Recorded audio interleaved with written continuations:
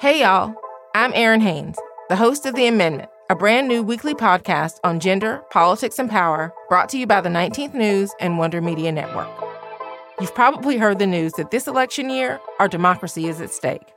On The Amendment, I'm breaking down what that actually means, specifically for the marginalized folks who depend on our democracy the most. This is a show that dives past the headlines and gets clear on the unfinished work of our democracy. Listen to The Amendment now, wherever you get your podcasts. Hey everybody, it's Grace. I'm popping into the feed with an exciting update.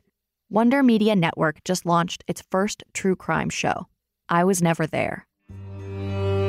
One day in 1988, political radical Marcia Mudd Ferber disappeared without a trace, leaving behind her community, her business, and her 2 children. Now, 2 of Marcia's close friends are going back to the land to figure out what happened. The show takes you on a journey beyond Marcia into the unique landscape of counterculture West Virginia in the 1970s and 80s. There's family drama, political upheavals, wild adventures, and the Red Hot Chili Peppers. Plus, the Tribeca Festival selected I Was Never There as part of this year's audio storytelling selection. My colleagues at WMN have been working so hard on this project, and I'm excited to share it with you all. Stay tuned for the trailer of I Was Never There. You can listen to the first 3 episodes out now, wherever you get your podcasts.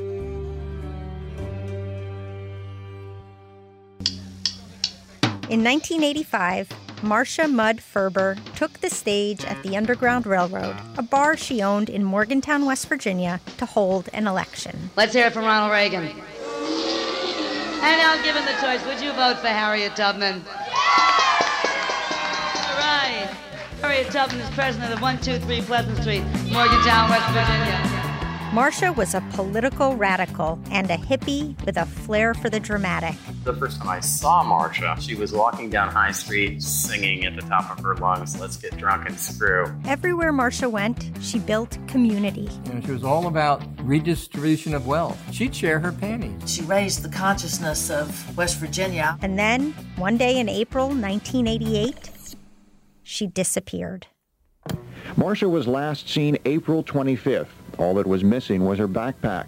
Her car was left at a parking meter. Belongings left in an apartment above the bar. I'm Jamie Zellermeyer. I was raised communally by a bunch of hippies who had a lot of fun and did a lot of drugs. That's how I knew Marcia. Growing up, she was like a second mom to me. And I'm Karen Zellermeyer, Jamie's back-to-the-land hippie mom. Marcia was one of my best friends. We've decided to go back in time, talking to people from her past and ours to try and figure out what happened. But the more we spoke to people, the more I realized there was a lot of shit going on that I knew nothing about.